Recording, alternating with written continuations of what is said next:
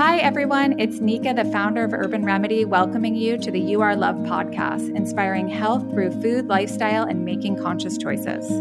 I am very, very excited today to have John Roulac on. John is the founder of Nutiva. John has sourced and formulated $1 billion in retail sales of organic superfoods.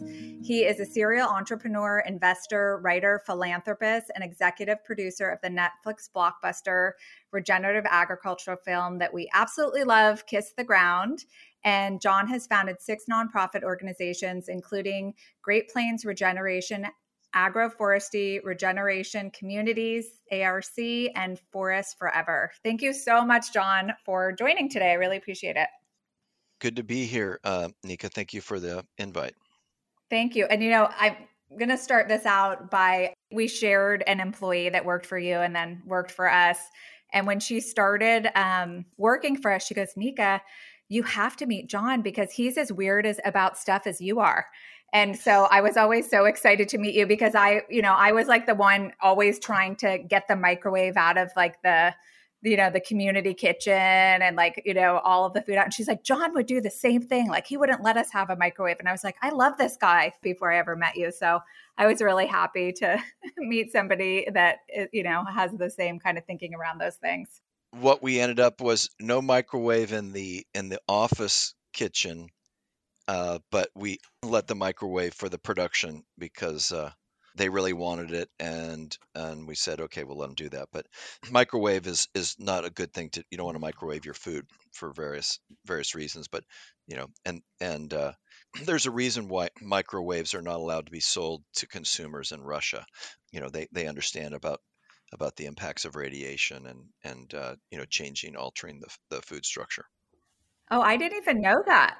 Yeah. Oh, I didn't know that they could do that in Russia. I studied with this really amazing doctor for a few years, and yeah, that was one of his few things. And he taught me that even if you have a microwave like 3 rooms down from you, that the radiation affects you that far out. And so I haven't had a microwave god in probably I don't know, maybe 20 years. I don't even know if I ever had a microwave, but it's definitely not, and it doesn't make the food taste good either.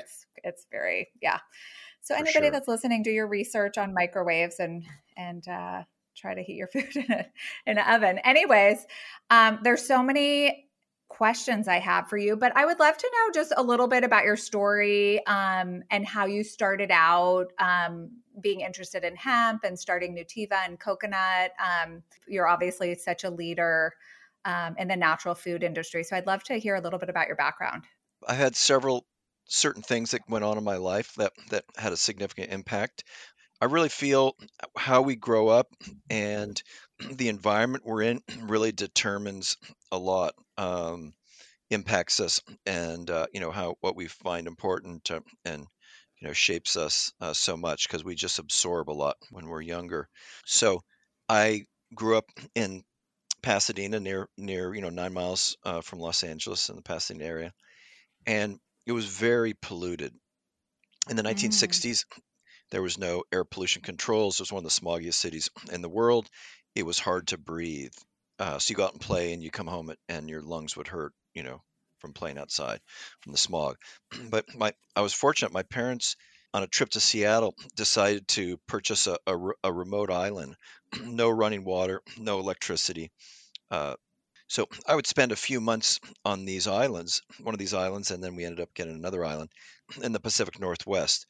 So spending time in nature, no electricity, very simple living, and then 10 months a year in very polluted environment. Even though, I lived in we had a nice house, and I was fortunate to have a lot of opportunities.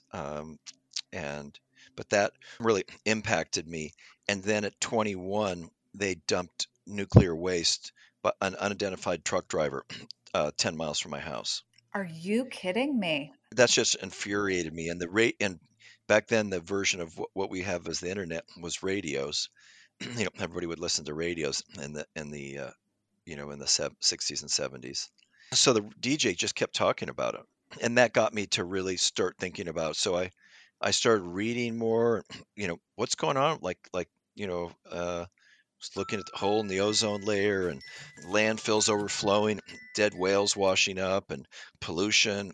And so I became an environmental activist. And the first year, I was very angry. It was kind of like, take me to who's in charge of running this earth because they're destroying it pretty badly.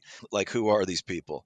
And then after a while, I realized a lot of it was the consumer choices, the lifestyle choices that we made impacted to that. And that's when I kind of set out my life journey, was how do we live on planet Earth and restore it and live in a more ecological way. And that was 40 years ago. And that was some of the things that really impacted me. I started reading the Wall Street Journal because my dad did. So I started reading the Wall Street Journal every day since I was like 13. I learned a lot about business that way. And I got adopted by a Jewish father and son coin dealer that I learned a lot about business and all the things that go on in the coin world, and started up my own coin business at 13. And Oh, that's so so, cool. and I kind of had this, so I had this idea in my 20s was to help the environment and make money. And my parents were well, John, you should be practical. Go out and make a lot of money, and then you can help people after that. Of course, I didn't want to listen to my parents. Usually you're stubborn when you're in your 20s, right? You're not listening to your parents. But I remember my grandfather once told me, and I'll just say that I know this sounds really crazy, but when I was 16, what do we know when we're 16? You remember when you were 16 and what you did, Nothing. right? Yeah. Like when I was 16, I literally was going to, like, I was really into like making money and, kind of hustling and things. I literally was going to sell cigarette machines to fast food restaurants Oh my at gosh. 16. Yeah, well, there's some ad. I never, like, I just looked at it and I said, "Oh, gosh, I could, maybe I could do that." I was 16. What did I know? My grandfather said, "Maybe you should try." It was the best thing though, because I told my grandfather, and he says, "Maybe you should try to do something that you believe in. I think you'd Oh, do well yeah. that way." And that was great advice. And so that's what I set out to do in my 20s. And it took me a while, but I was persistent, and I've been blessed to be able to, you know, work in the environmental field and nonprofits and in business, and started Nativa, with 500 hemp bars, selling them out of my trunk of my car, and then got mixed up with the DEA because they said that my hemp bars are the same category as heroin, and I was going to be facing 10 to 15 years of jail if I kept selling my food bars. Um, How did you first get into hemp and using hemp in food? that's a good question. I got into hemp because it wasn't about food. It was in 1988. I became a forest activist because they were destroying all the forests and all the redwood forests, as you know, Mhm. cutting down a lot of the forests in Northern California.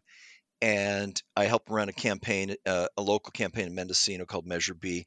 And then I formed an organization called Forest Forever. We did a statewide campaign to ban clear cutting over 2.5 acres. We raised $50 million.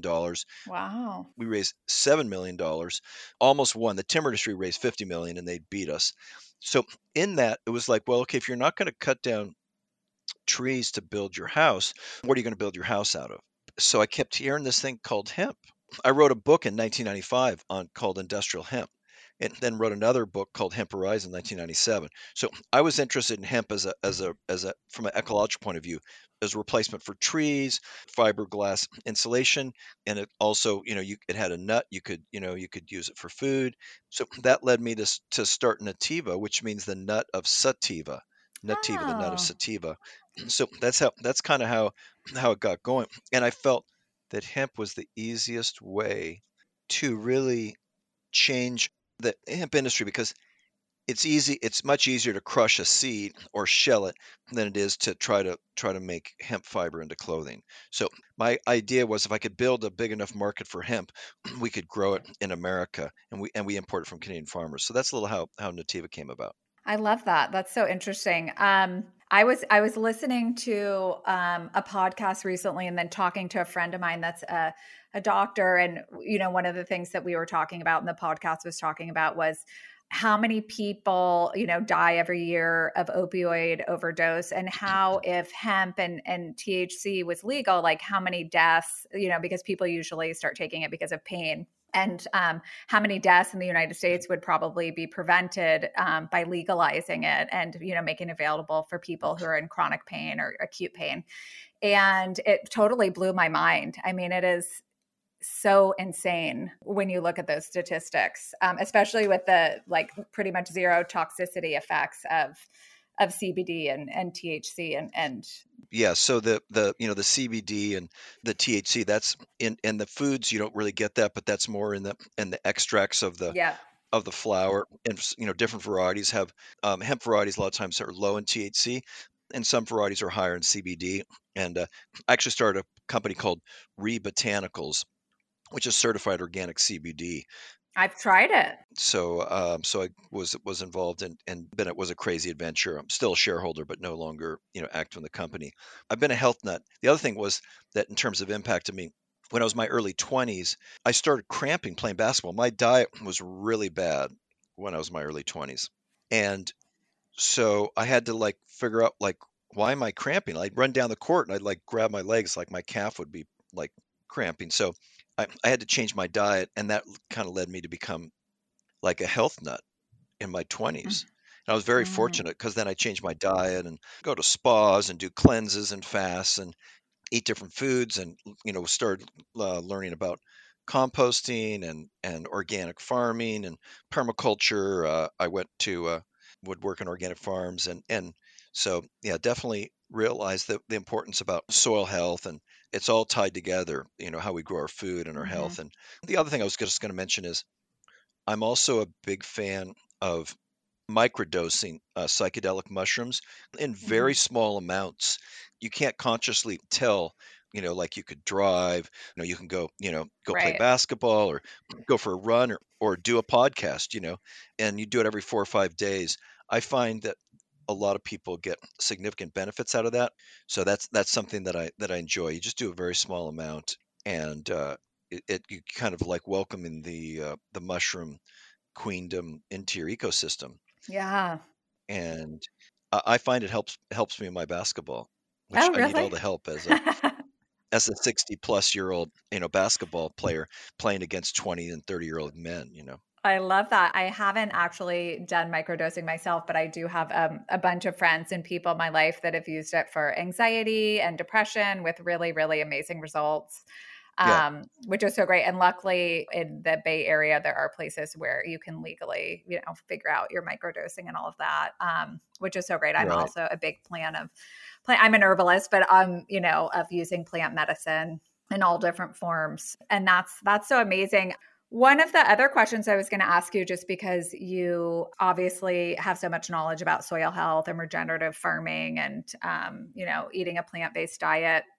I recently was listening to somebody talk about how we've gotten, and bringing it back to your story of what you experienced when you were younger, with the toxic dumping. Somebody was talking about how we've gotten so out of balance, as human beings in terms of our relationship to nature and how we live our lives, and how most people are just looking for a pill to solve their physical problems or mental emotional problems rather than being in the sunshine or living in harmony with nature, those types of things. And somebody was talking about, we're just so incredibly out of balance on so many different levels, whether it's pollution or the way we eat, the way we farm, all of those basic things, that in some way, because our bodies are, a microcosm of earth and the soil and all that, that they were relating it even to COVID. And that, maybe one of the reasons that COVID has happened is because we are so out of balance as beings living on this planet. And that one way to look at it is it's an opportunity for people to realize that we're so off whack and so out of whack, and how do we get more in attunement with nature and our life cycles. What do you feel about what's happened with the environment and COVID? There's a lot to unpack there. Yeah, we're definitely out of balance with nature, and it's been going on for a long time. And so we're kind of like, in my view, we're frogs in the water, and the water is rather warm right now. And most frogs i.e., humans, don't even understand. They're not coherent enough to understand because there's so much pressures. You got to pay your Mhm. mortgage, pay your rent. Now your rent's way up. You have those economic challenges. COVID is kind of it's a sociological kind of a study on how we deal, with the virus. Mhm. And I think it's interesting. The United States, we spend the most on healthcare, and yet we have one of the highest death rates in per capita in the world, Yeah. more than almost every other country. There's only a handful that have more deaths per capita. Most people don't even realize that. I mean, it's so true. If you go to the hospitals in Japan, Mhm. following September of last year when they had a surge of Delta. And if you go to the hospitals in northern India, in Delhi, Uttar Pradesh, Uttar Pradesh has 240 million people. Their Mhm. hospitals have been empty. Mm. There's nobody in the hospitals because what they do is as soon as you get COVID, and they have a protocol there, they give you vitamin D, they give you vitamin C, and they also do generic repurposed medicines. And the whole point is to reduce the viral spread. So if on day one or day two, when it goes into your body, it's in your mouth, you reduce the spread, your body can fight it off. And if you take vitamin D, if you've already been taking vitamin D, we could slash the amount of people in hospitals if we would have just given people vitamin D. But you see, we don't give people vitamin D. There's a reason why a lot of tribal members who are not necessarily eating junk food, but eat a more natural diet, like in South America or Central America. The hospitals are not full of COVID patients in El Salvador and in Guatemala. I'd love to hear about your lawsuit and your hemp advocacy with, I think it was with Dr. Bronner's. And how long did that last? I mean, that's amazing that you did that. Yeah, in 2001, so I founded Nativa in the summer of 1999. Immediately, the State Department said that I had to return my hemp bars. They were sitting in a warehouse, and I said, "You don't have jurisdiction." So I kept selling. They tried to block it at the border because I was importing the hemp seeds and these candy bars with 4 seeds and honey from Canada.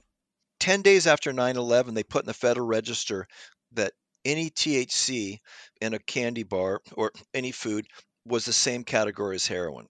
Oh my God. I mean, I had the U.S. Customs and the Department of Justice and the George Bush, Jr.'s administration coming after me. And I just said, wow, are they going to be knocking on my door? Because this was a war on terror. They were grabbing people and suspects of terrorism or whatever. And ironically, the Biden administration just announced that misinformation on COVID is now you are considered in this category, and the Homeland Security is putting warnings out now. Are you kidding me? I didn't hear that. Wow. Yeah, just last week. Yeah, they're saying misinformation around COVID is considered a national security threat. We're at a point where our government is telling us what to think and what opinions to have. And I think that's always a big red flag of something going on that shouldn't, because Yeah, yeah. And full disclosure, I'm not a fan of the Democrats or the Republicans these days. Yeah, I don't know what to call myself anymore. I'm right there with you. I'm for the people. I'm for the people. Yeah, yeah, there you go. Yeah, for people, yeah, it was Nativa's tagline, nourishing people and planet. So we ended up suing so I got connected up with Dr. Bronner's and said, hey, they're going to make hemp illegal. We need help. So I got Dr. Bronner's and I got Nature's Path because we were doing about 10,000 a month, 15,000. We were just a tiny little company back then, Nativa. So we filed in federal court, got someone who specialized in that and won that lawsuit in 2004. So 2.5 years later. So That must have felt so good to win that. I mean, congratulations. I was so exhausted when it was over, and everybody said, "Now you get to really grow the hemp industry. Like, get up and run." Like, Oh well, my I'm just God. I just try to recover Yeah. from fighting the federal government for 2 years, psychologically, emotionally. I mean, one week, like, and they put in 2 orders, so it was like 1 week you could sell to Whole Foods. The next week, no, you can't sell to Whole Foods. Then you call back, like, oh well, which ruling? Oh well, can I send you a fax? It was just crazy making. And then, but Nativa introduced coconut oil in 2003, and when we really, it was no THC in coconut oil, so I didn't think they could mess with me there. But I remember when Syngenta gave the American Heart Association $500,000 about 7 or 8 years ago, and all of a sudden there's all these reports that saturated fat causes heart disease, and as you know, all these people from Thailand and Sri Lanka, they eat coconut oil for breakfast, lunch, and dinner. And all these obese people come from Thailand eating all the coconut. They Yeah. come to America, they start eating all sorts of corn and canola oil, and they get super skinny. It's a major epidemic in America. All these people coming from other countries and getting super skinny here with the corn and canola, because that's what Yale and that's what Harvard Medical School, they all say that the healthiest oils are corn and canola, I corn and mean, canola oil. it just blows your mind. I mean, and it just goes to show what we were talking about before. It's like, I mean, science, when the people funding the studies are pharmaceutical companies that are not only making money on like pesticides and all that, and then, the full circle of people that get cancer or have high cholesterol. That is an area that is very Yeah. important for people to understand because, Yeah, and one last thing I wanted to just share, and then we'll jump into some other things. yeah. Is this is a very troubling statistic. The amount of people who are dying not from COVID has increased, like it's like way off the radar scale in starting in Q3 and Q4 of 2021, and then what's going to be very interesting to look at Q1 of 2022. So essentially, America's health, and they don't know what. Nobody's really researching why, but the amount of annualized deaths has just accelerated, not by 1 or 2%, by 10% or more, which is unheard of in the people in that field. That's a troubling sign that's going on there. Yeah, and I think once again, like bringing it back to how we're living our lives, and the seed oil is a great example. I just saw a chart that showed the correlation between when we started recommending these seed oils and the rates of stroke, diabetes, heart disease. All of it rises with the rise in use of the seed oils. And I mean, if you just look back to the beginning of time when we were eating, off the farm and eating heavy cream and butter, and they were using tallow and, Right. just eating a super clean diet, heart disease was very, very low. And, thankfully, I think a lot of people have woken up from that story. But if you are somebody who doesn't cook your own food, the chances that you're eating seed oil every day are very high because they're in pretty much like all packaged salad dressings, like all processed food. And if there's one thing people could take away from our podcast, that would be like a really important one, is to stop the seed oils. They cause so much inflammation in the body. One of the seed oils I am a fan of is hemp oil, but you don't need a huge amount of it. It's got omega 3s, it's got omega 6s in it, but it's got omega 3s and GLN-SDA, so you can do that. I like to take 1 part olive oil, 1 part hemp oil, and then 1 part like lemon juice as a really simple salad dressing. The other thing is sunflower oil that's mimics olive oil, very rich in omega 9, because you want to avoid omega 6. The average consumer average American is like 15 or 20 to 1 or Mm-hmm. 30 to 1. And you really want to be 5 to 1 or 3 to 1 or 2 to 1. And so the key is to avoid omega 6s as much as you can, which is corn, soy, canola, sunflower oil that's not the high oleic mimicking olive oil, and and then and then also getting sources of omega 3s, which is walnuts and hemp Mm-hmm. and chia. Also, cashews are very high in omega 6, so eating cashews on a regular basis is challenging also. Mm-hmm. And then also, and if you're eating milk and meat, if it's pasture, it's much lower in omega 6. If you're feeding Mm-hmm. animals corn and soy, the omega 6 shoots up. So it's really, really Mm-hmm. important. Yeah, and the other point to that also is, if you are having those things, is choosing organic, because so many of those seed oils are processed with toxic chemicals, which make them even more toxic and rancid and inflammatory. So Let me ask you a question. A lot of people, because we obviously know about canola oil and vegetable oil, and that those oils are highly inflammatory, and they're, unfortunately they're really cheap, so most restaurants use those oils. But then, like, there's oils, like you said, like hemp oil or cold pressed flax oil or organic cold pressed sesame oil. I mean, in my opinion, I Avocado always say, oil. yeah, avocado. But there are some seed oils, like you said, like hemp, a little bit of like sesame, organic sesame oil. When you use it in moderation, it's not the same thing as doing like a vegetable oil or like a non-organic canola oil, or even organic canola oil. I wouldn't need canola oil.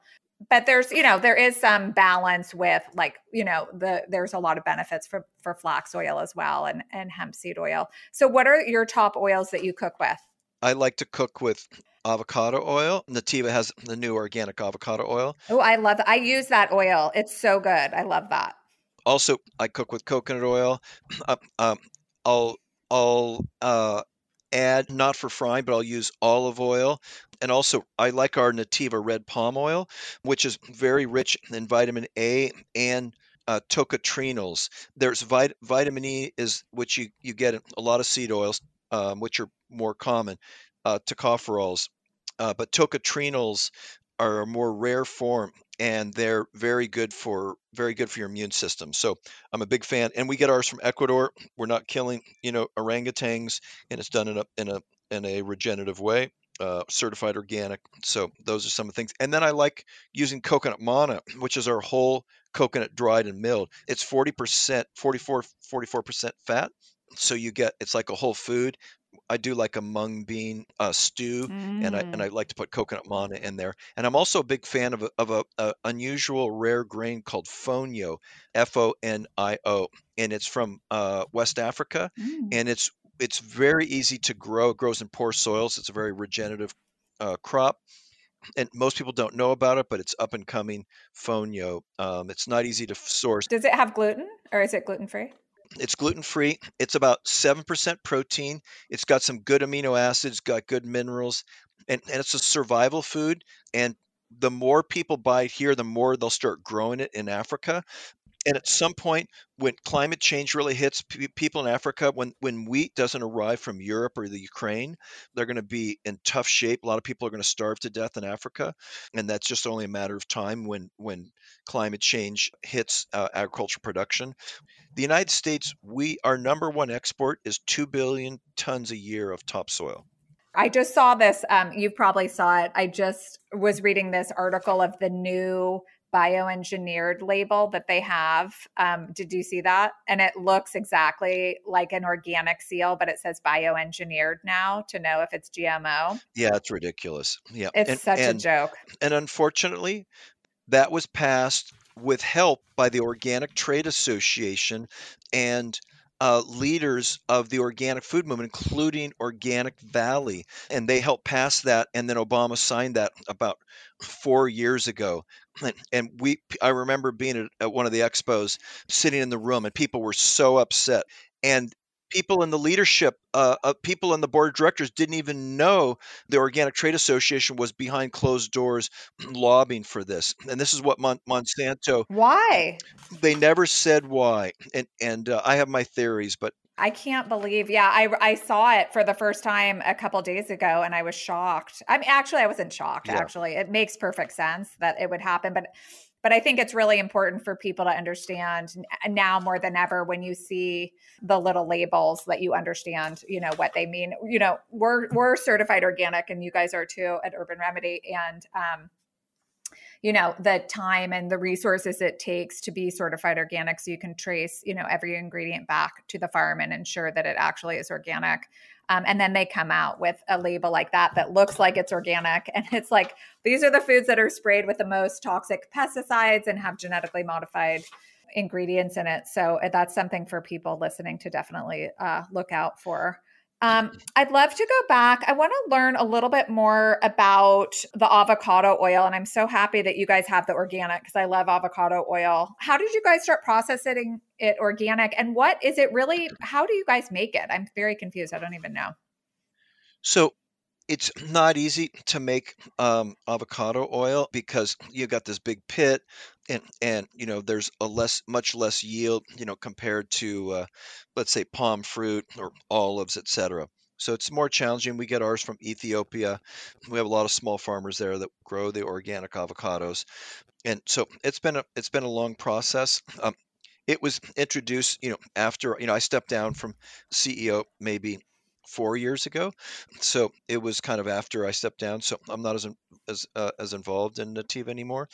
Um, so I kind of joke like Nativa's like a 22-year-old. Like it's like having a 22-year-old child. I don't have any kids, but it does its thing now, and you kind of have to, Yeah. do that. And you know, uh, it's kind of art of detachment of the founder, Yeah. so Yeah, I'm still in that thing. I know it's challenging, but it's important. And I guess that's a good segue. I wanted to ask you another question about palm oil, but I guess that's a good segue. I do interview a bunch of founders. I've interviewed mostly a lot of local women founders, but what advice, I always like to ask, like, what advice would you give to somebody starting out now that is passionate about food or an idea? Like, what words of wisdom can you share with people that are kind of starting out doing their own yeah, thing? good question. A few things. One is that really focusing on the why and your culture is very important. A lot of times you're going to get investors. People are going to come into the company that are interested in money, in the career, but really focusing on the why is your organization, why is your brand important? That's really important. And building the right culture is so important, especially when you're starting out. We had a lot of challenges in Nativa. We grew at 50% a year for over a decade. I remember having a half a dozen Mm, people and then going to 10 people and then 20 people. And at a certain point, there was a lot of things that went on. And I maybe sometimes had we had some challenges in, like dealing with the personnel, some of the higher up executives that we would bring in mhm, sometimes. One thing that we did is we had leadership training for like middle managers and people who are interested in going into middle mm, management. And that made a big difference. And specifically, we had rock stars, women, especially BIPOC women that weren't always treated so well in other companies. And they really pulled through and maybe helped, make up for some of the mess ups that me as the CEO, thinking, oh, we got to go this direction. And meantime, we just got to we got to make sure business gets handled, make sure you make the product right and ship it yeah. out and make sure the quality, all those things. So team is really important. And also, if you're younger, if you're interested in starting up a company today, I'd say go work for somebody in the industry in the category you're interested in, and go do that Mhm, for a year or two and learn on their dime and until you start. I mean, I started Nativa in when I was like 40. So I'd already worked for, I'd already done different in some different sectors and things and had some different startups. So I think that's important. And also, everybody doesn't need to be a founder. It's mhm, very challenging, and especially today. So it's mhm, not easy. Supply chain is very very difficult, very costly because of COVID and mhm. shortage of shipping and trucking and all sorts of things. So, and then the last thing though that I would say for anyone, the most important thing you can do in any organization, work and reflect on your own self. How can you be a better person? How can you be a better leader? And one of the key things is really look at, do you hate people? Do you hate the opposition? Right. If you're really passionate about politics or food, do you hate the other people? Because what I find is there's a lot of hate in our country Mhm, on both sides of the aisle. And as Martin Luther King says, we don't have time for hate. mhm. And so really look at letting go of hate. And sometimes people just have to change. And we need to, I think that's really important. And spend time in nature. Focus on things that you like my grandfather said, John, maybe back when I was 16, maybe you should think about doing something in a career or business that you believe in. Yeah. Yeah, those are such great words of wisdom. And I agree about, going to work somewhere before you start doing, what you're excited about, because I did the same thing. I started Urban Remedy. I was an acupuncturist for over 10 years and, it just kind of happened. And I mean, I don't regret it at all, but I think people just don't understand the amount of work that goes into really starting a business, especially with no experience. And I made so many mistakes. Oh my God. I think back about the things that I did. But the one thing was that I was so passionate about what I was doing and loved it so much that that's why I was doing it. So that's what I always try to tell people too. It's like, do what you love, do what turns you on, do what makes you, what you feel your purpose is in the world. And that's like one of the most important things. And you're a perfect example of that. Like, you knew at a young age that you wanted to change the world and, support the health of the world and the soil and people. And look at what you accomplished with your lawsuits and your, all of these amazing ingredients that you offer to people. So you are a really great example of that. So thank you so much for sharing those words of wisdom. Thanks. And now I'm putting more of my time in a new nonprofit called Agroforestry Regeneration Communities, or ARC. That's what I'm really passionate about right Oh, now. tell us. I would love to learn more about that. One of the things that I do is I have a fund, a donor advised fund. It's a way for me, it's my kind of philanthropic, contribution. And Mhm. so, I've been giving away a fair amount of money, to different projects around the world. And I noticed a couple of them that were very successful. One was in Guatemala and one was in East Africa, and they were planting trees. And I really liked what they were doing. So essentially, ARC finds existing organizations that have boots on the ground, that are passionate about planting out food forests, working with small farmers. Mm. So we work in Guatemala and in East Africa. And our group, so we're essentially like a network. And so we help them with funding, we help them, with best practices. And one of the things is that these small farmers, especially the ones who are under 1 hectare, a couple acres or less, they're very challenging. A lot of times they just grow maize or corn. Mhm. So that's whether you're in Guatemala or Mali, or Malawi, where we work in Southeast Africa, they grow the same crop and they all have issues. They're using chemical fertilizers, getting more expensive. The soil gets worse. They don't have a lot of biodiversity. So we work with them to put in food for us. When Grant. you say food forest, do you mean like a regenerative farm where there's different species of plants all kind of working together? Is that what you mean? Yeah, I'll give an example. We take farms that all they do is grow maize, Mhm. that they have one crop a year. If there's a bad drought or a bad storm, it gets washed away, the soil gets worse.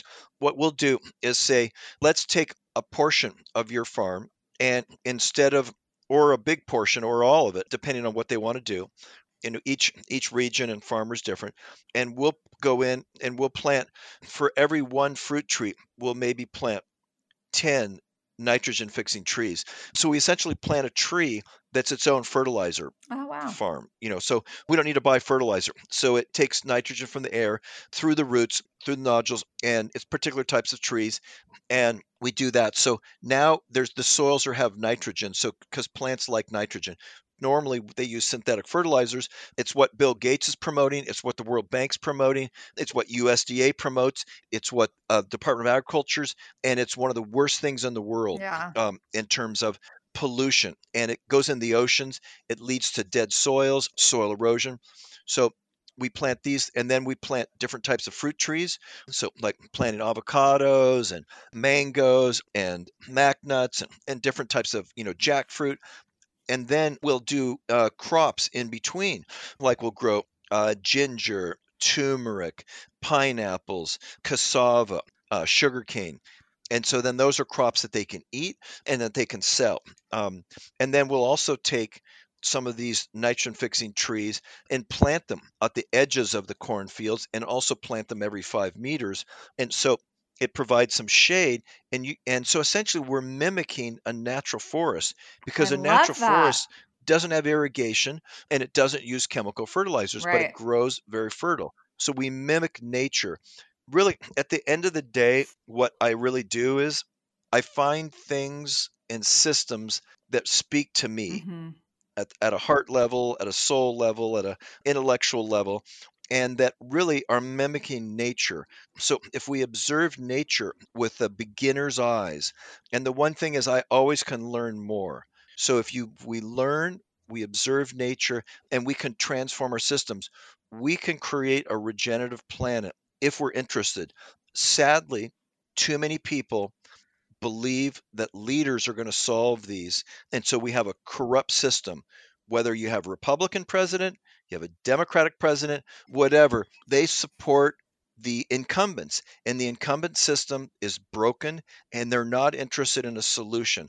I've been at this for 40 years and trying to change how we grow food, how we work in the environment, protect our forests. And so some days I'm very optimistic because I'm optimistic in nature. I mean, you and I, we have to be optimistic. We found a company, right?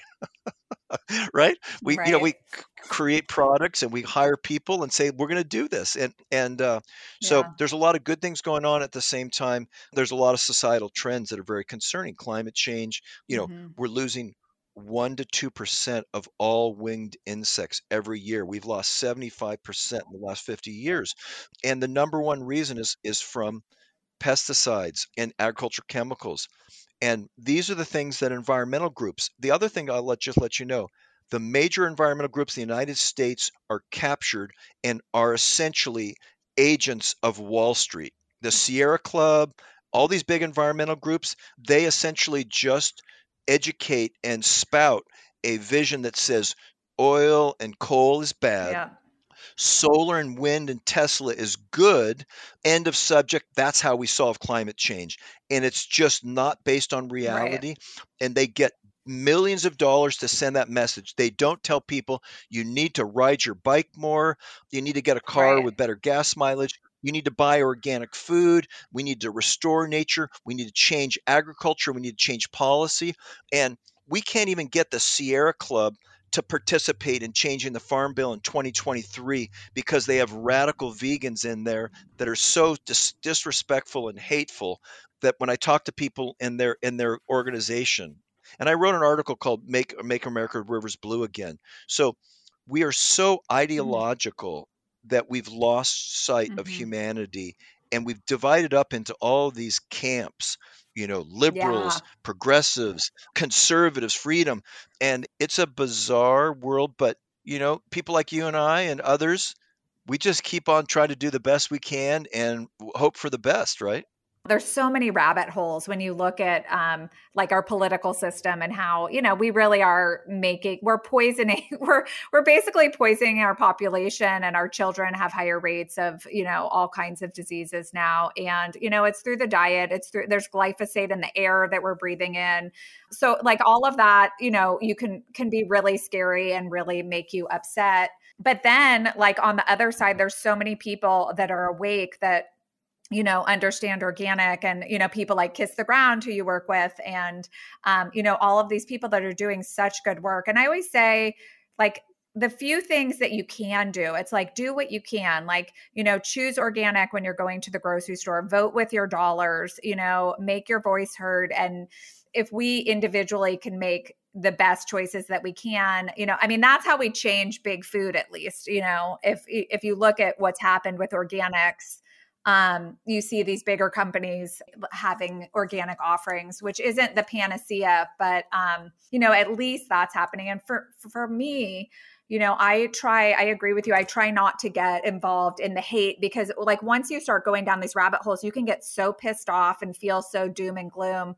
But the more we can stay in our center and, like you said, really truly connect with nature, I agree. Like that is really going to be like how we change. It's an individual decision making or lifestyle that affects globally. And I think there's so many people that are waking up to that right now. And that's my hope. But also, like you said, it's really interesting because like we're even taught like cover up your skin and put sunscreen on every time you go out of the house because you're going to get skin cancer, you're going to age. And it's like going back to the simple things, like let yourself get some, you don't want to get sunburned, but let yourself go outside and get some vitamin D. And the sunlight has so many other benefits besides vitamin D, in terms of metabolic process and bone health and brain health and, cellular vitality. And yeah, it's really about kind of waking up and thinking critically with your own brain and connecting to your intuition when you're eating food or buying products that you're using in your house. If you're eating the standard American diet, using the standard American products, you are exposing yourself and your family to tons of pesticides and toxins and heavy metals. And even if you're eating organic, it's the same thing. And so, it is about being conscious, and it's just a crazy time on this planet right now. Yeah, appreciate all the work that you're doing to create, healthy, organic, more nutrient dense foods, and I certainly enjoy your products. When I'm at a store, I can grab some when I'm in the Bay Area. The other thing, for people to understand, kind of talk about going another rabbit hole, these endocrine disruptors in these pesticides and herbicides, they actually are changing at the cellular level our genes and how they express sexualization. Mm-hmm. We are essentially taking younger men and boys are being feminized through these chemicals. And women are becoming more masculine. And we've seen this in frogs and amphibians, from the decades of research, but they don't want to talk about that anymore. And we think, well, maybe that'll impact animals, but it's not going to impact us. But we are animals. Mm-hmm. And so this is the dysfunction. And who's in charge of regulating that? The FDA, Mm-hmm. these dysfunctional organizations. And so the other thing I think is really important is to compost. I have a thing. I wrote a book called Backyard Composting back in the 90s. And so before I was involved in Nativa, I used to go around and teach workshops on composting. And so don't waste the banana peel. Mm-hmm. Don't waste an avocado pit. Get that back onto the soil. If you don't have a yard, put some of it in the freezer, even some of it. Put the food scraps in the freezer and then take it out and go put it in one of your friend's neighbors or dig a hole in the ground and bury it. We need to return back and just doing just the little parts that we can do and spend time in nature, but it's important for us to change the food system, and soil health is so important. Yeah. If we create healthy soil, and this is one of the things in Kiss the Ground, the film that I worked on for many years that came out that's on Netflix. Healthy soil leads to healthy plants. Healthy plants leads to healthy animals and healthy foods. And that also leads to a healthy ecosystem, healthy oceans, healthy climate.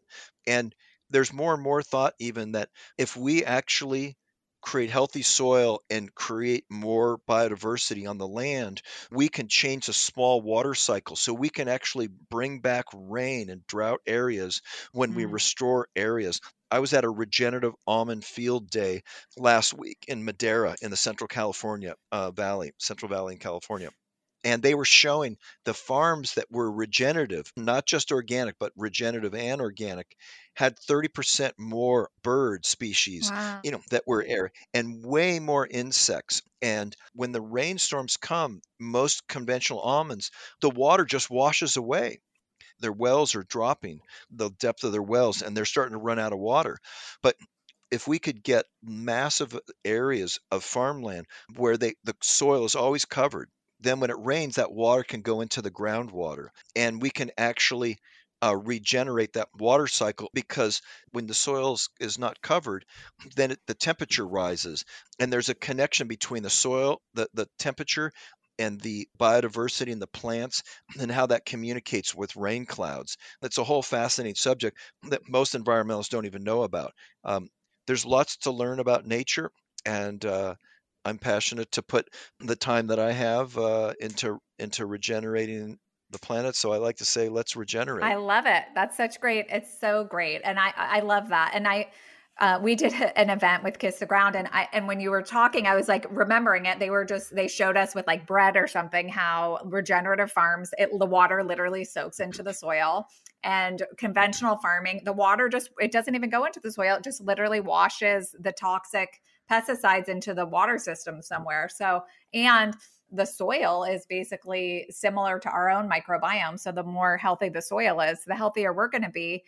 And well, thank you so much for taking the time. I loved everything you talked about, and all the work you've done for the planet and offering us these beautiful food products. And you're just so amazing with everything you've done. So thank you so much. And I thought as a way to end, because you have so much knowledge and information, maybe you can share with the listeners just like maybe your top 3 things that they can do in their life to help, either, related to like the organic food system or the soil. Like, what are 3 simple things people can incorporate into their daily lives?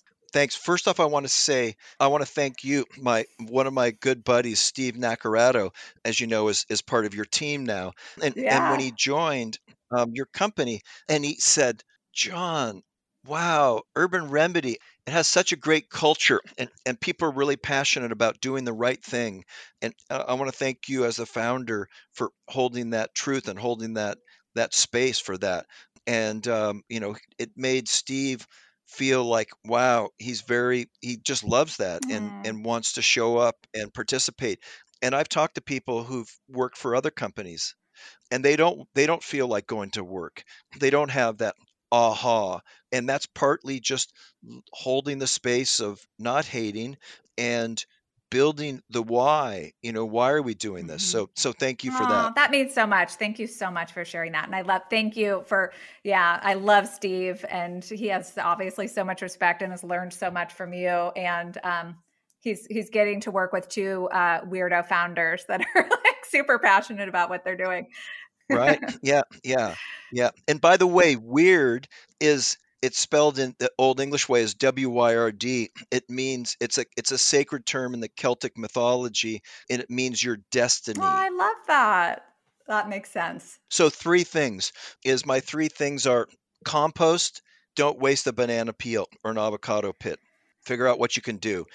Don't hate, and support growers and farmers of regenerative agriculture. And you can be regenerative if you eat meat, and you can be regenerative if you're plant-based.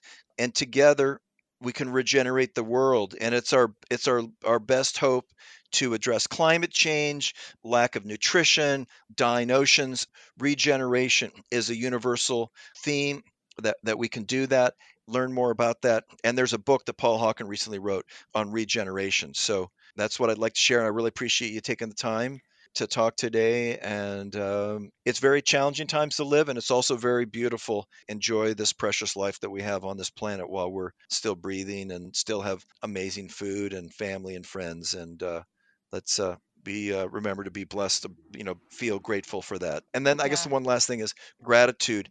That's really helped me in my healing journey, is to be grateful for what I have, no matter how sometimes challenging it may be, and depending on what's going on in our world. Yeah. Yeah, I agree. That is such an important part of your daily practice, is experiencing gratitude. And that will help. That is one thing that we can do really easily that's free, that does even help your family and your friends when you're in gratitude and people see it. It's contagious. So, well, thank you so much for sharing your wisdom today. I feel super blessed to have been able to have the opportunity to talk to you today. And I love all your products, and my pantry is filled with all of them. So thank you so much for all the amazing work you've done and offered to all of us. Thank you, Nika. Appreciate it. Thank you for joining us at the You Are Love podcast. For more episodes just like this, please subscribe. This is Nika, and I'm wishing you a beautiful day.